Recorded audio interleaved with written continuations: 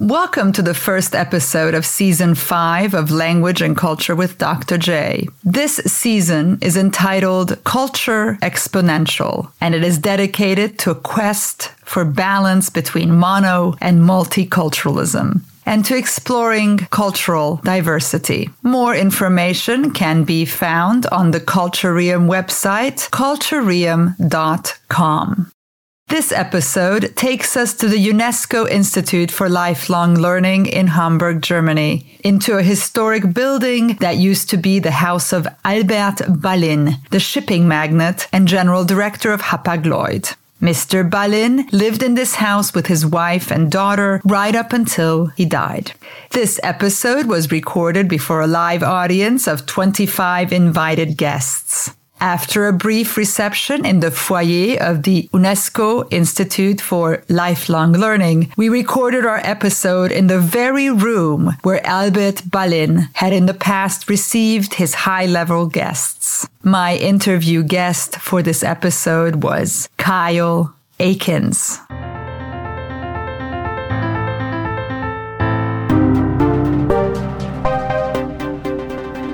Welcome to Language and Culture with Dr. J. This is the first episode in Season 5 of the podcast, and we are recording before a live audience at the UNESCO Institute for Lifelong Learning in Hamburg, Germany. In the audience today are many honored guests. The Japanese Consul General Kikuko Kato, the French Consul General Valérie Luquen, the U.S. Consul General Jason Shu, the representative of the Malaysian Honorary Council, Heiko Vogt, as well as school principals, directors, and educators from the International School of Hamburg, the Sophie Barat Schule, and Gymnasium Grothmoor.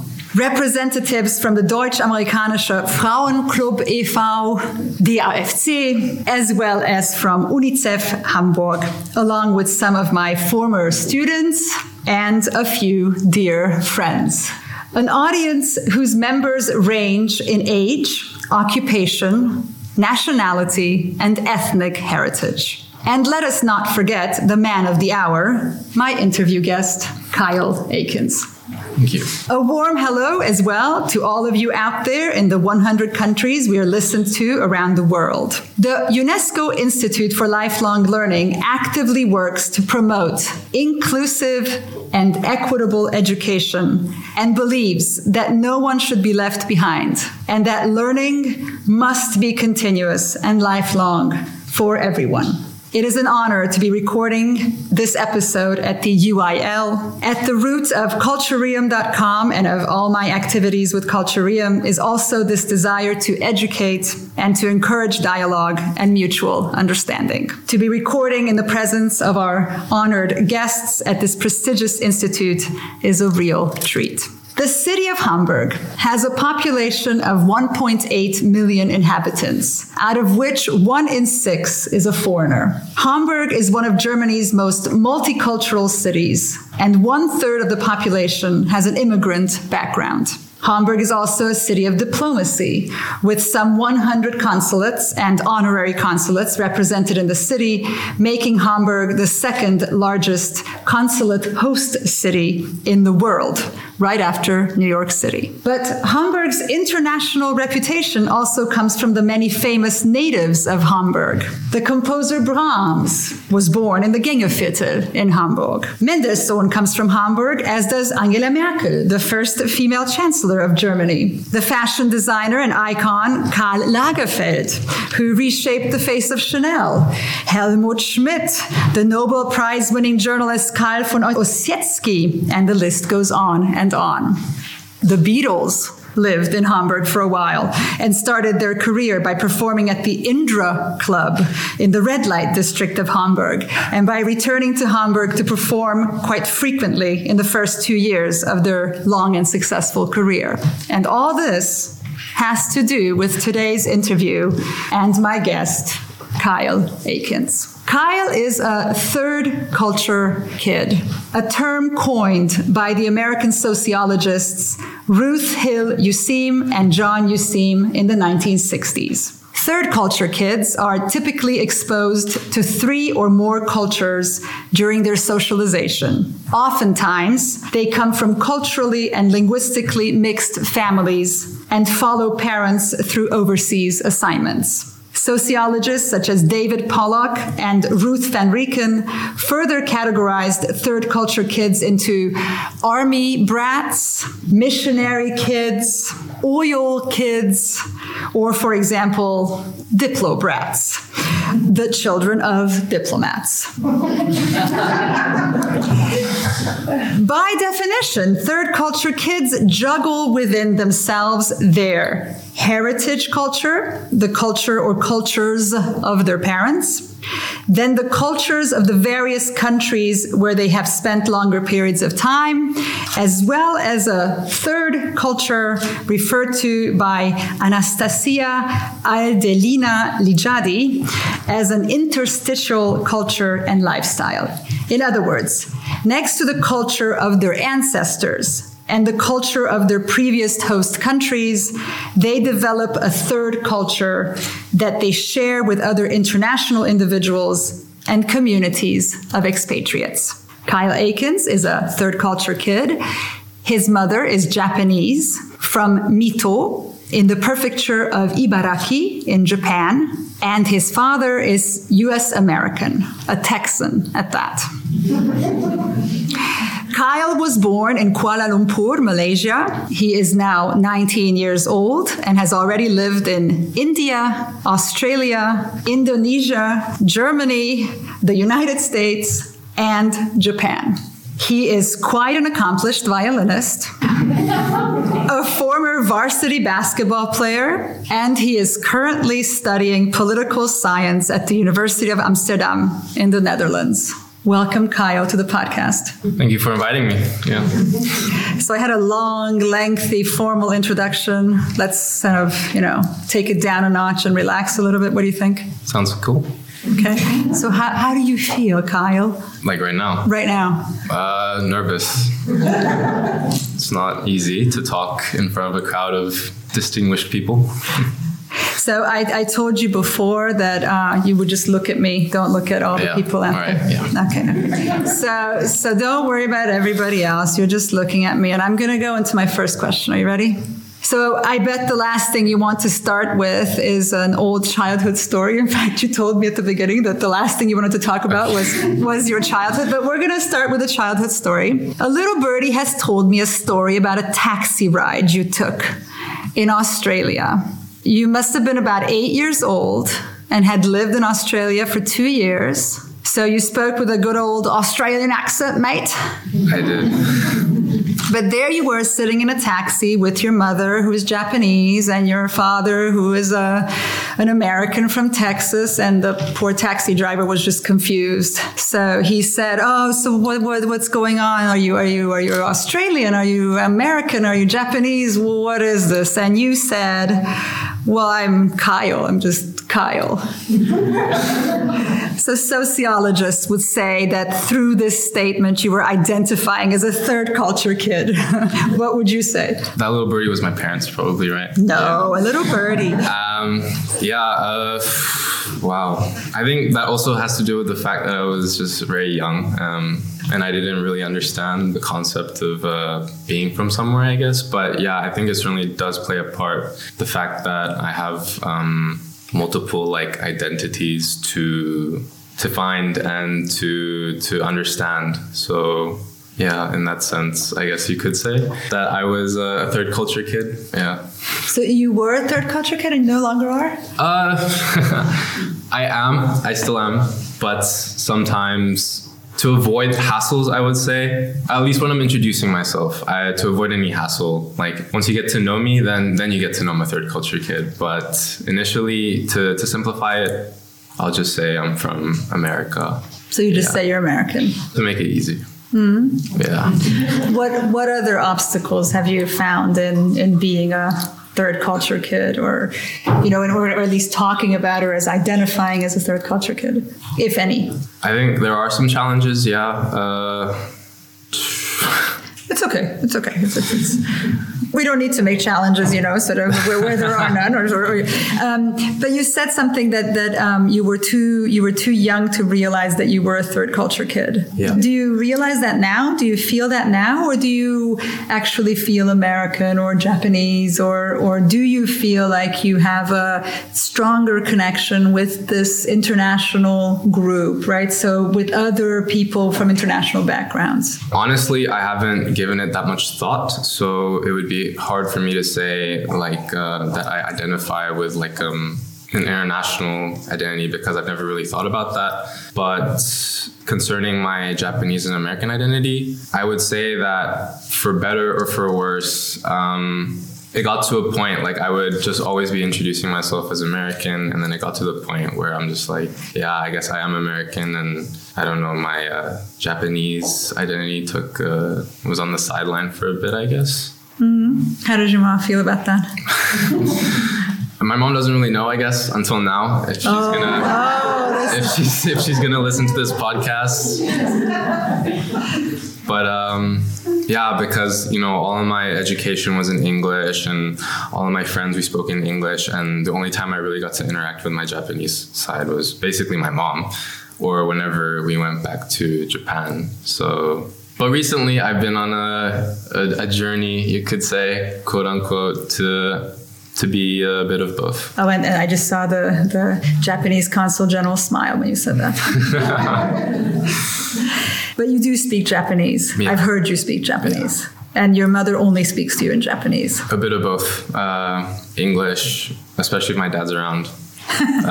He tries, but yeah, I think he lost most of his Japanese. And to be honest, I think I'm losing a bit of my Japanese as well, because I only really talk to it with my mom, and I don't really interact with it outside my mom. But what was the first language you learned? Was it English? Japanese. It was Japanese. In fact, my first word was, I'm pretty sure it was zeri, which is like a jelly in Japanese. And it just apparently came from the fact that I would always ask my mom for them. So, yeah. And do you by some chance remember the first bedtime story or the first lullaby? What language was it in? If you remember. My parents don't do anything like that. I mean, not lullabies, but my dad read bedtime. No, not even bedtime stories. It was more like a read along thing, but they weren't there singing me a lullaby or anything like that. And okay, I know you're 19, but if you think about having kids one day, what language would you think you'd speak to your kids in? I would try to teach them both English and Japanese, but I don't know. Okay. And just to go a little bit more into this, what was the language of discipline in your family? Both. Oh. But yeah, Japanese is a scary language. When your mom yells at you, it's scary, and yeah. Okay.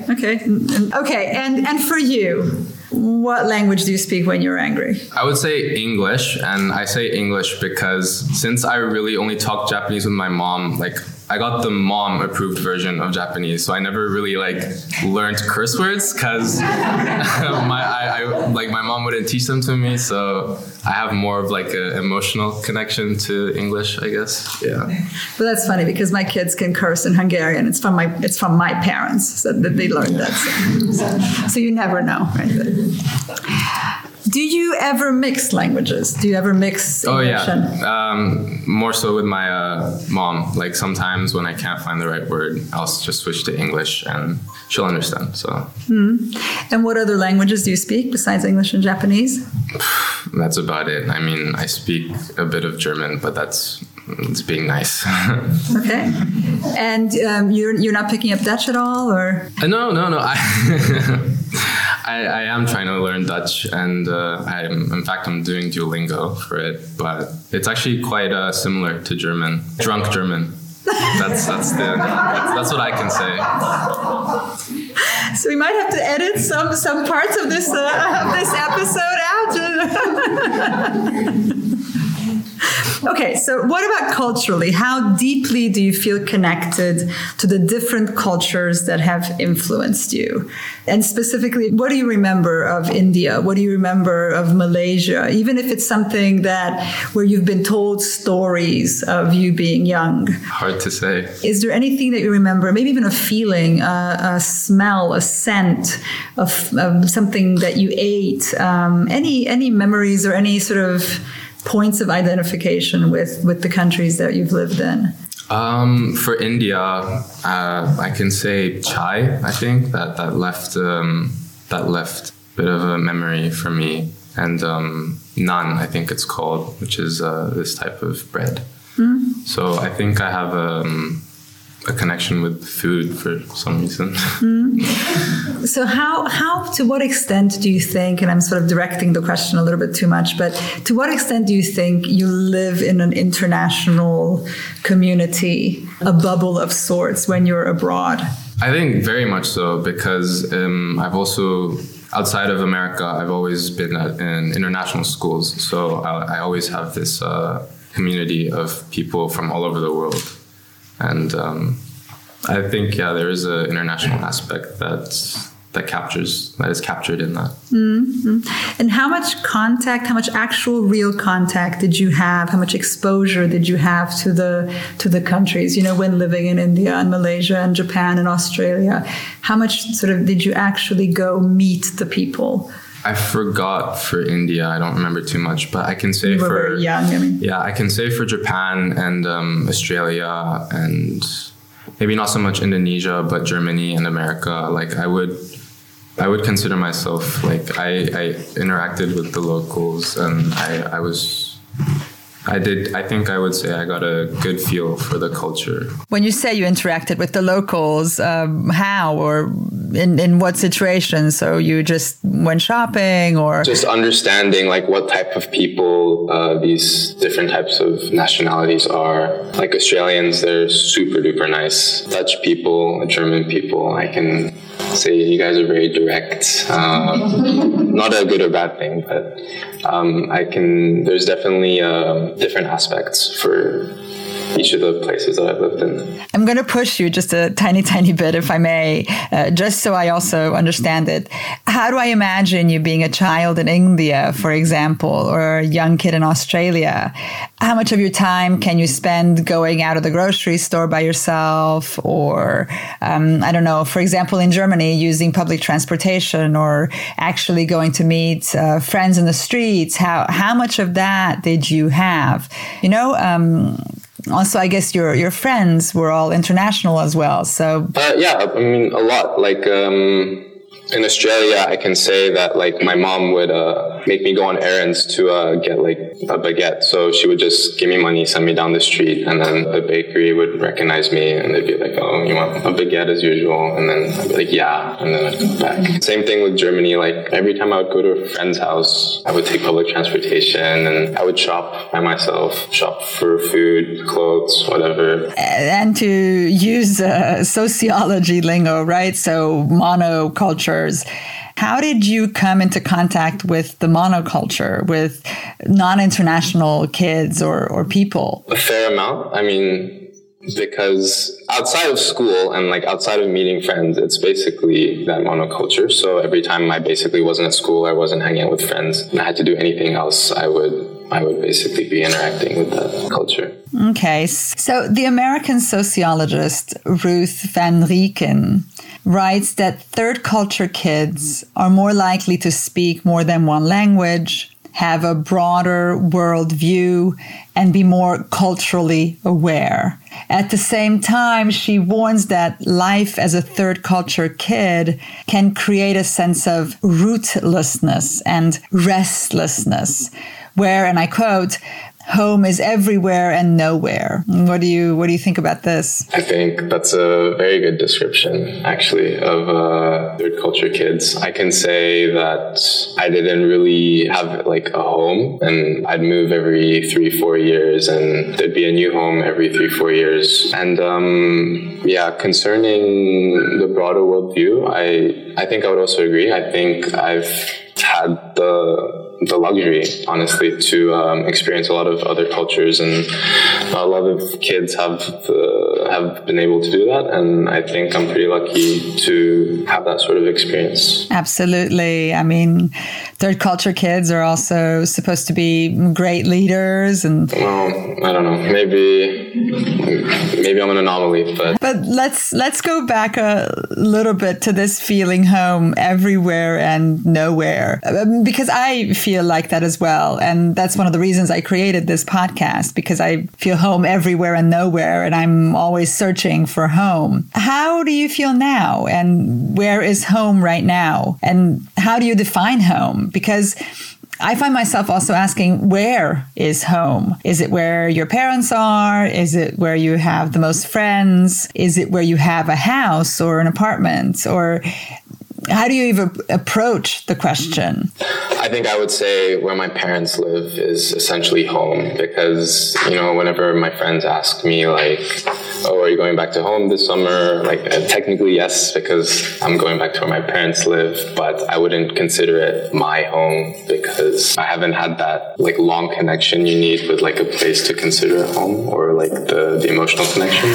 I know you've spent some time with your grandparents in Japan and your grandparents in the US. Yeah. How were those experiences? Pretty similar. They're both grandparents, so they both have like a very paternalistic traits, and very doting. One more than the other, maybe. But in regards to calling it home, I wouldn't call that home either. But yeah. I kind of always think of my situation as well, and my children, and I think my children feel very much at home at my parents' home because they feel like they're so welcome. I definitely feel welcome, but I still think it lacks like a certain, because I don't live, like I won't, at most I spend maybe a week or two, because in the end I always have to go back wherever, and it's only like visiting for break. So you're just a guest. So yeah, that's how I see it. And how would you, besides it just being where your parents live, how would you define home? I mean, sort of, how do we all define home? What is it? Is it a familiarity with the language, with the surroundings? Is it friends? What would you say defines home? A certain routine? I don't know. What do you think? And I don't think there's a right answer or anything. I just I think familiarity with the language and by proxy, the culture, I guess, plays a large part, because I can say that when I lived in America, I certainly felt more homey than when I lived in Indonesia, because it's the little things. It's like being able to like pick up on random conversations in the bus or like alongside the street, and I guess that gives you like a sense of belonging. Yeah, so I think language and culture has a huge part to play in a place feeling like home. Okay. Anushka Bose, through her research and her own experiences, believes to have identified some characteristics that are typical of third culture kids. I will read these to the audience, but I have written them down for you so you can refer back to them in your answer. So you are supposedly, and I think these lists are sometimes too simplistic or even a little dangerous, but you are supposedly adventurous, curious, adaptable, perceptive, and tolerant. But on the other hand, you also feel, and this only because you're a third culture kid, you feel misunderstood, confused, unrooted. You have a complex relationship with change, and you are nomadic but crave stability. Which of these characteristics apply to you? Well, what do you think? I would consider myself adaptable, definitely perceptive, tolerant. I do think I have a complex relationship with change. I would always dread moving at the end of like my dad's post or whatever. But then once I got to the new place, I'd be like, oh, this isn't so bad. And then 3 years goes by, and then I'd hate it. And then I'd be like, oh, no, it's not so bad. And it's like it's a cycle where I feel like it's going to be the worst thing ever, and then it's not. And no matter how many times it happens, I still feel that way for some reason, even though like deep down I know it's not. I do consider myself nomadic, but also craving stability. I suppose it's a bit of like a weird statement, like a oxymoron, but I think it has to do with the fact that I do like being in all these different places, but it's also nice to stay in one place for a while, because while I do want to live in all these different places, I never got to experience what it's like to like live in like a place for my entire life, like not even 10 years. So maybe what I'm desiring is like a slower nomadic lifestyle, not one where I'm moving like every 3-4 years, but maybe like a decade or so. Confused, definitely. But who's not at 19? Yeah, that's also true, right? Because sometimes I don't know if the way I'm feeling is if I'm a third culture kid or if it's just the fact that I'm 19, and there's a lot of variables at play for me. So it's hard to say. Mm-hmm. Do you imagine yourself settling down? I mean, you said 10 years, so do you imagine yourself settling down in one country? Yes, I think so, but then again, I'm not entirely sure. I don't like to think that far into the future. So what do you think was the most difficult part of growing up and having to move so much? And maybe also, how has this changed now that you're actually living alone for the first time in the Netherlands by yourself? One of the hardest challenges, I would say, was trying to keep my friends that I would make, because before like I had a phone and before I had like an email and other stuff that could keep me in contact with friends, like I only got that stuff. I only received a phone when I was in like 9th, 10th grade. So before that, every time I would move, I would basically just have zero contact with my friends. But that got better. After I moved from Germany, I was able to keep some of my friends, and it's been less of an issue. But for like the majority of my childhood, I would say having to make new friends and having to lose friends every time I moved was the hardest part. And now, living in the Netherlands, besides just not having your mom and dad right there to check on you, but also to help out, what freedoms have you gained, or how has it changed now that you are in the Netherlands? Well, I wouldn't consider them freedoms. I mean, you take on more responsibilities as an adult. I'll tell my kids that when I go home. Yes. Yeah, it's. I think the euphoria of living by yourself wears off very quickly, because you realize that your parents did take care of a lot of stuff. Yeah, and I hate to say it, but yeah, my parents were right. Wow.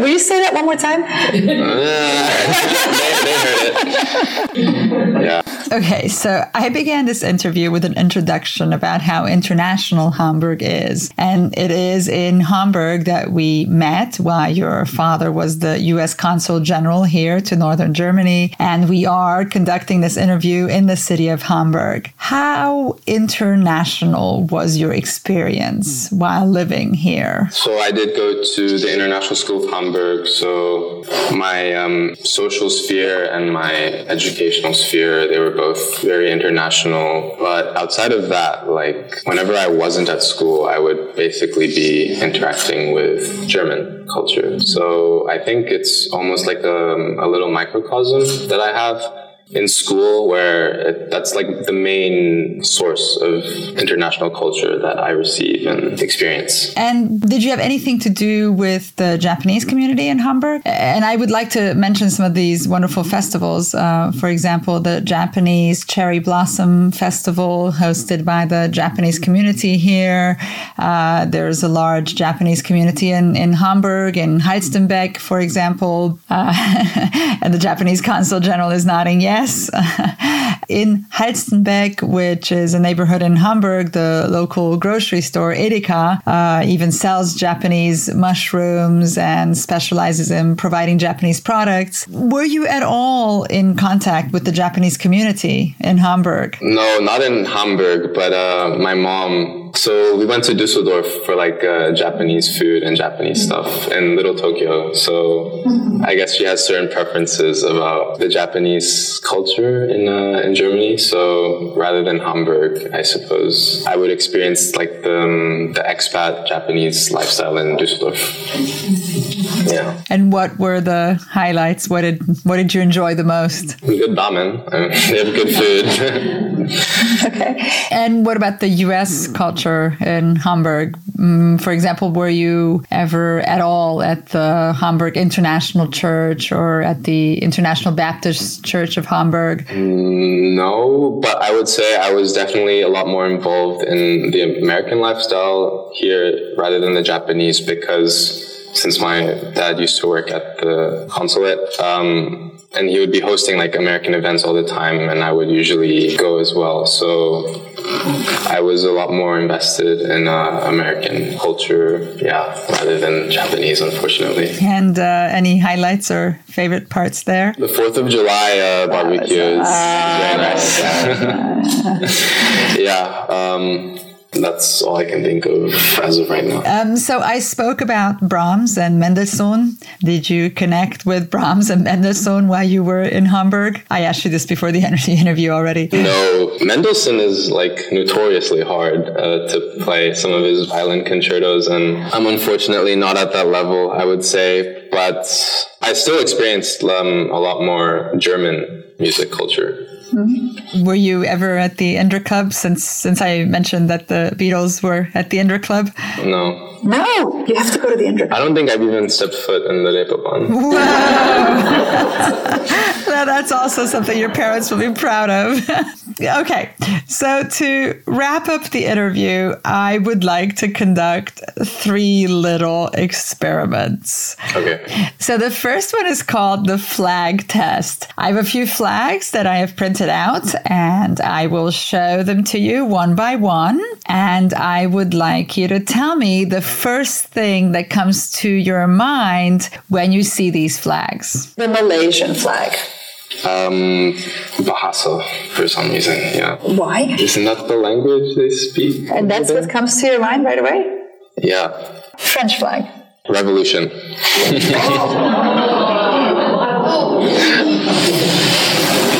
Why? Isn't that what they're known for? I'm pretty sure the French are going through something right now as well. Okay. Ready? Australia. Super nice weather, super nice people, super nice culture, and kangaroos, I guess. The United States. This is going to sound very cliche, but freedom, but also burgers. I like Burgers. burgers. Okay, why? Because burgers are American. And why freedom? I don't know. It's just the way that I've grown up, I guess. And I don't even know the media I consume, I guess. It's interesting. Okay. Japan. Sushi. Okay, I'm not going to say why again, but why? But also like respectful and also very straight, like very dignified, I would say. Yeah. And Germany. Beer. You haven't even been to the Reeperbahn, so why beer? You don't have to go to the Reeperbahn. Okay. All right. So we have another test, and it is called the love test. My daughter put together a little book where she wrote "I love you" in 24 different languages. So would you just take a second to leaf through her cute little book and tell us which page speaks to your heart the most? She has in there English and Hindi and Japanese and French and German and Bengali and Korean. So immediately I would say Braille is one, because I think that's very overlooked as like a form of communication. Like it didn't even strike me that Braille or something like that could be in a book like this, and that's unfortunate because I mean it's used a lot Chinese, I would also say. It's very elegant and also very similar to is the same as the Japanese kanji. And the last test is called the cookie test. So to everybody in the audience who does not know me personally, I do not bake. I'm a pretty good cook, if I do say so myself, but I can't bake to save my life. But for this occasion, I baked. I made some American brownies, German Zitronenkuchen, and Japanese black sesame seed cookies. So this is your little cookie test. Which one are you going to pick? Oh, I can only pick one.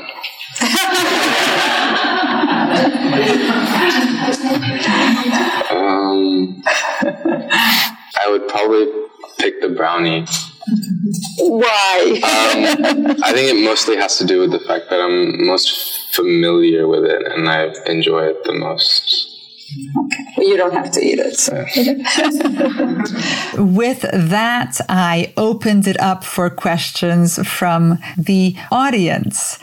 A wonderful discussion followed where many guests had the chance to ask Kyle Akins their own questions. U.S. Consul General Jason Shu pointed out, for example, that Kyle's father, Darian Akins, was not only the previous American Consul General to Northern Germany, but he is also a Black American diplomat, the first one in Hamburg. Consul General Shu asked Kyle whether his being a Black Japanese American played any role in his identity and how he presented himself and how the world reacted to him. Kyle's answer was that he does not like to consider himself Black American or Asian American because he feels that there shouldn't be a need to distinguish among Americans. Kyle said, and I quote, "We're all just American. Of course, there are still certain challenges that each sub-identity faces,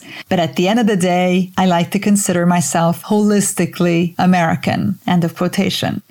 The French Consul General, Valérie Lupken, asked whether Kyle's perception of the local people in the different countries he has lived in was influenced by his interactions with mainly international students and friends through his international school.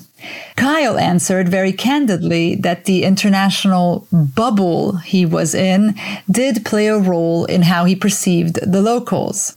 Kyle gave the example of how in the Netherlands, most of his friends are not Dutch and how they tend to make jokes about the Dutch and the Dutch language, which of course influences one's perceptions of the people and of the country.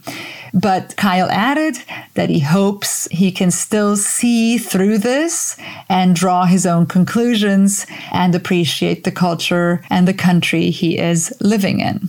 The Japanese Consul General Kikuko Kato asked why Kyle decided to study in the Netherlands. Kyle explained that although his father wanted him to study in the US and his mother would have preferred to have him study in Japan, he chose to pursue his university education in Amsterdam because of the excellent reputation of the university and of their degree-seeking programs in English, and because of all that the city has to offer. Yet another question came from Dr. Wetzlar from the Sophie Barat Schule.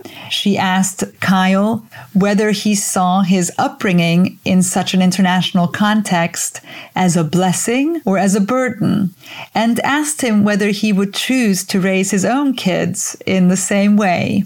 Kyle explained that growing up, it was rather a burden to move around so much, but that he now sees the many benefits of having lived in so many different countries. He said that although he lost a sense of home and of belonging, he also gained more insight and knowledge. As to how he would raise his own children, he thought that he would probably want to send them to an international school so that they too would have exposure to kids from all over the world. At the end of our question and answer session, I invited the guests for further discussion in the foyer, where we had Japanese cookies, American brownies, and German Kuchen for everyone. I would like to thank Kyle Akins for his generous participation. I would also like to thank the audience for coming and for supporting my project. Thank you again to the UNESCO Institute for Lifelong Learning for letting us use their facilities as a venue for this event. Thank you. And this is Dr. J signing out.